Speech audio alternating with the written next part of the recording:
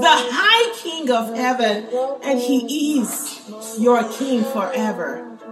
Thank you, Jesus. Thank you, Jesus. You're the reason we gather. You're the reason we can come from different parts of the state, different parts of the world in your name. You are the reason, Lord. And today we lay our lives down before you, and you be our rabbi. You teach us your way. Yes, we are paying attention, Lord Jesus. Yes, you took the victory for us.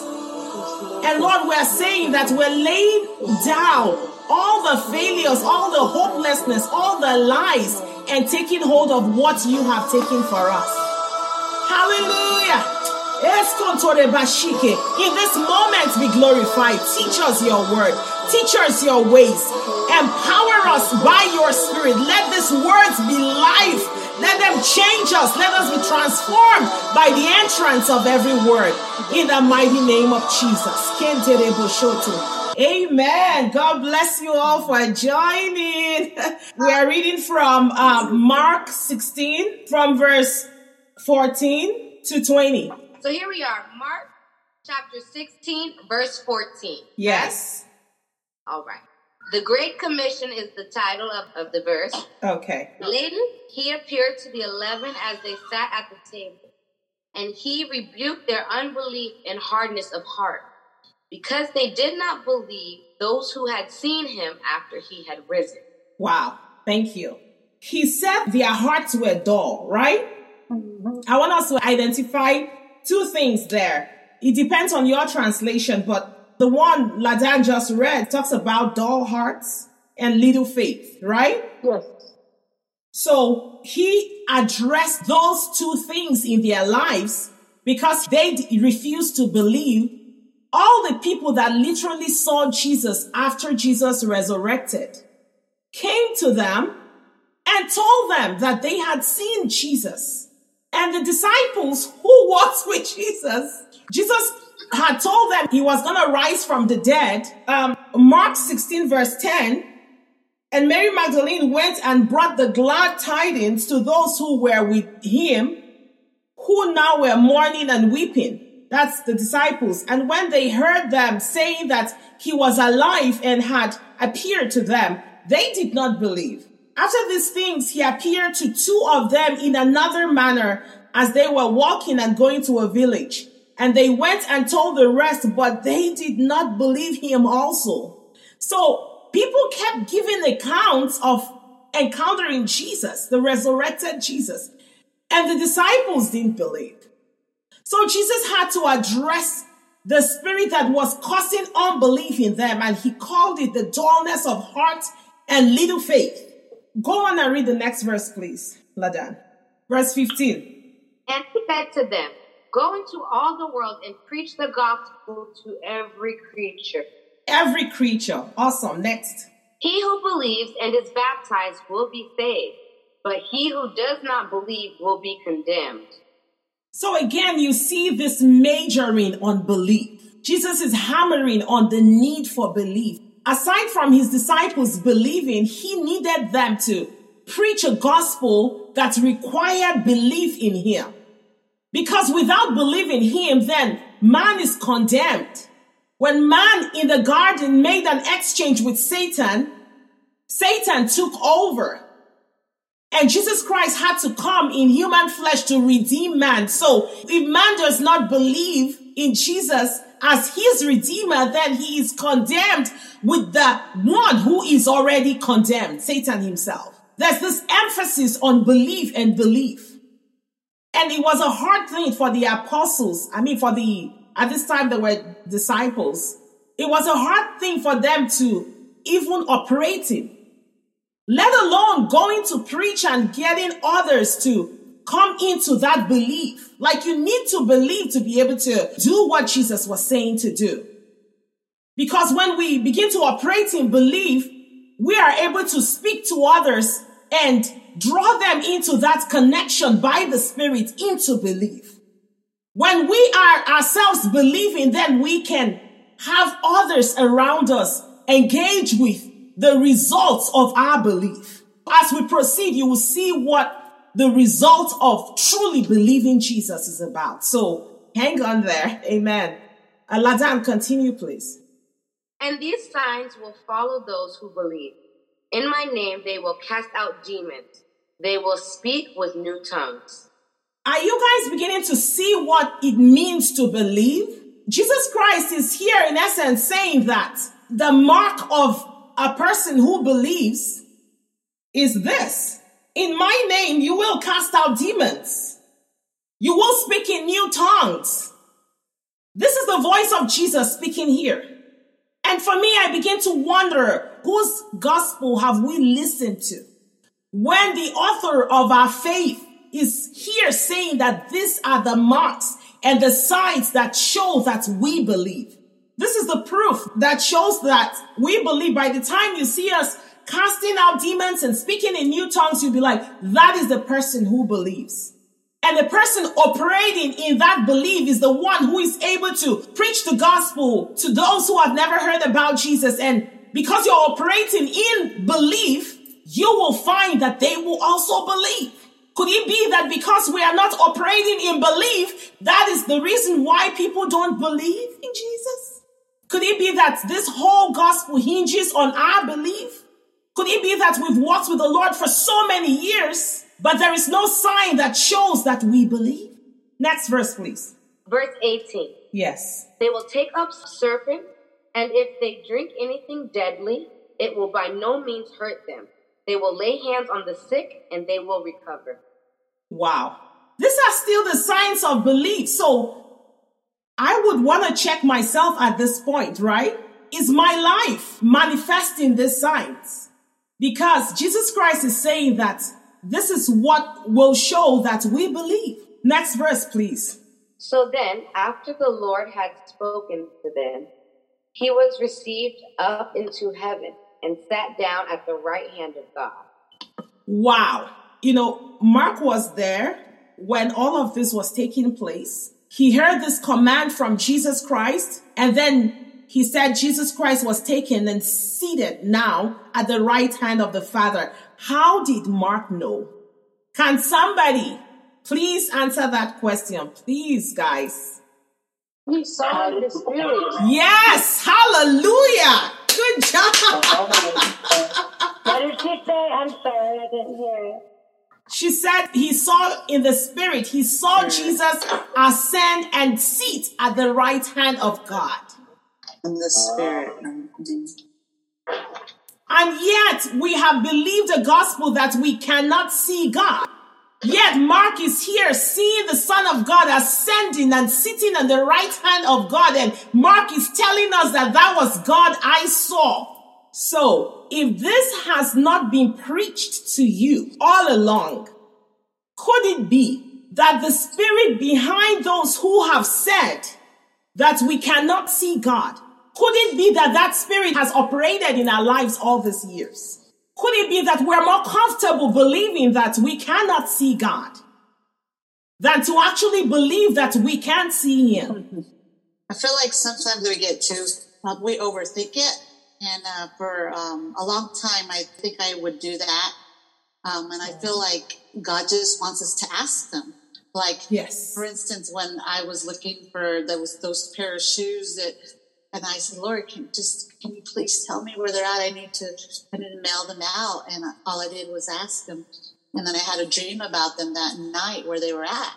So wow. I feel like we overthink the things. And then so today my stomach was hurting, right? For some reason, it just started hurting badly.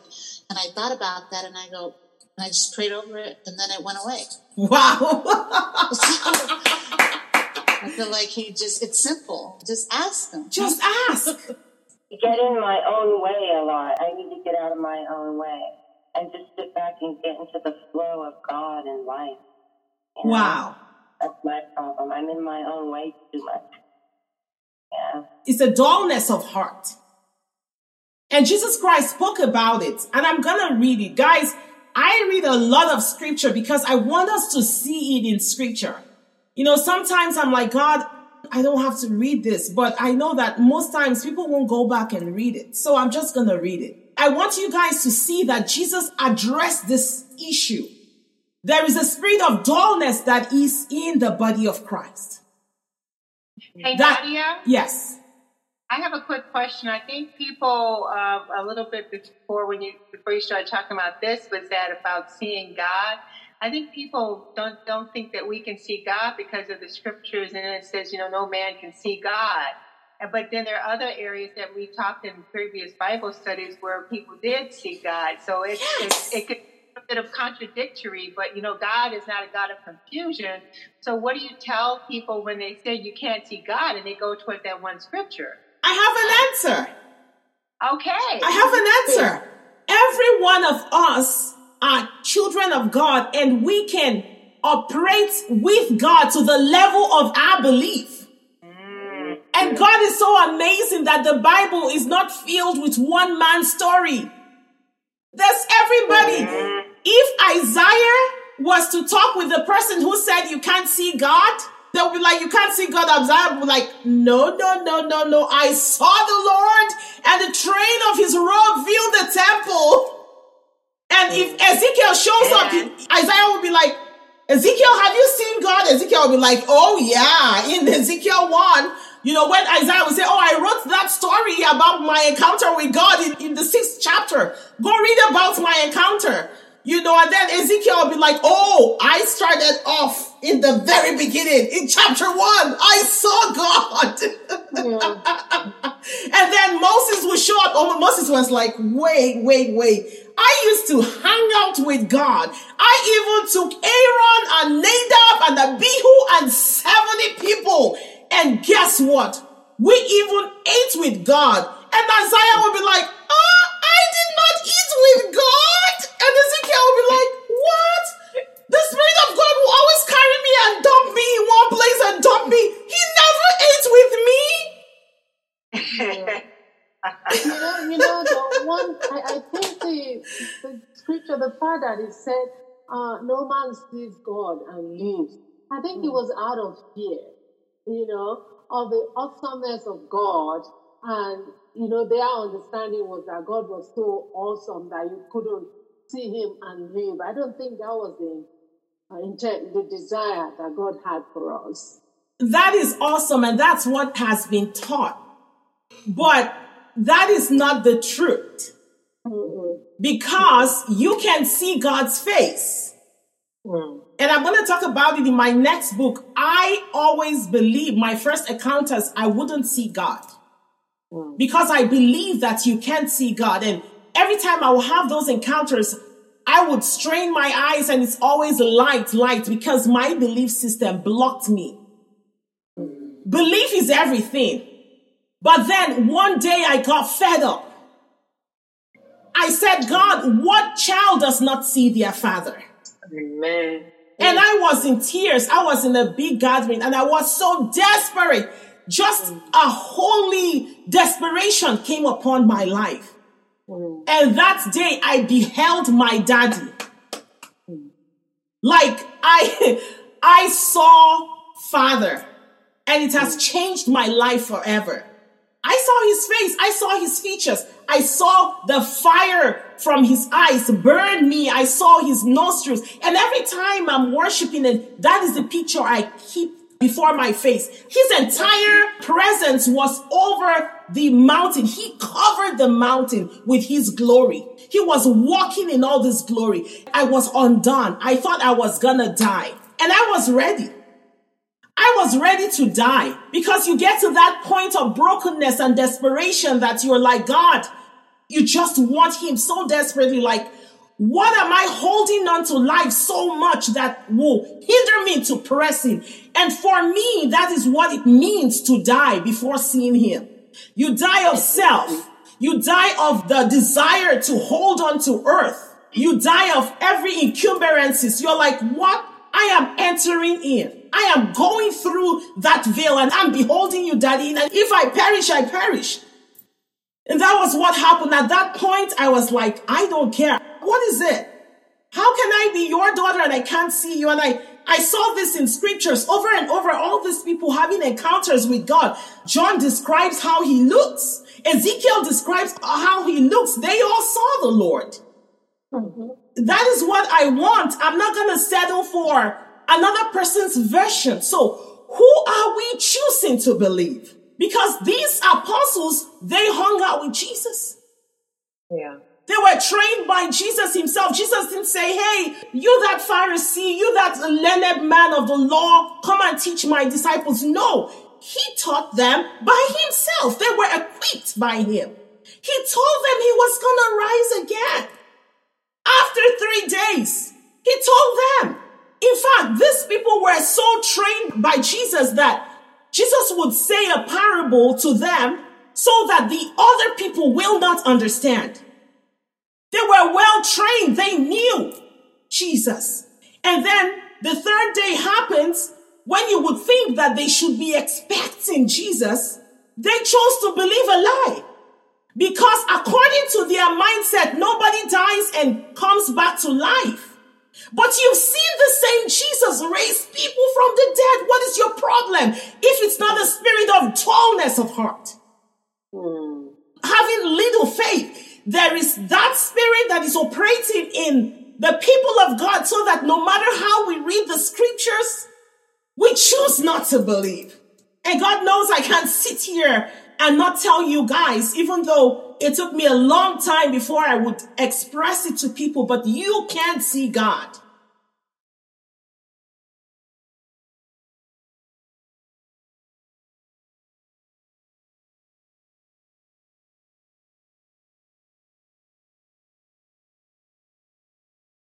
When people put all these pictures describing God and showing him with all this skin color and all that, I'm like, you don't even know that's not how he looks. He's made of precious gems. He is just glorious to behold. He is spirit. He is magnificent. And that would change your entire belief system. Remember when Stephen was about to die, he saw Jesus sitting at the right hand of God too. I believe till today that some of our brethren that are killed in the Middle East are able to behold that glory. And that is what pushes them through in the point of death. And I believe that when the body of Christ begins to behold Daddy, is a totally different, it's one thing to experience and to see. It's a different thing to just hear alone. You know, we've been trained in the body of Christ to hear the voice of God. Either to hear it from within our hearts or audibly. But we've not been trained that we need to see God. A voice can be deceptive. Many people have heard the voice of the devil because the devil disguises himself as an angel of light. Yes, you can hear a word and think it's God, but you cannot dispute the fact that that is God when you see him. Like nobody can take that away from you. An experience with Father is everything. I don't know, the highest theologian can come and say whatever, but I know what I've seen. And that's the basis of what we're doing today. You know, the basis of this whole ministry is having that face-to-face encounter with the Father, because we all need it. In the times ahead, we don't know how the times are going to progress, but it is needful in this day.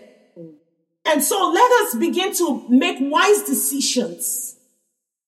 Begin to debunk all these belief systems. Always find in scripture. Don't just go for the parts that are easy to relax into.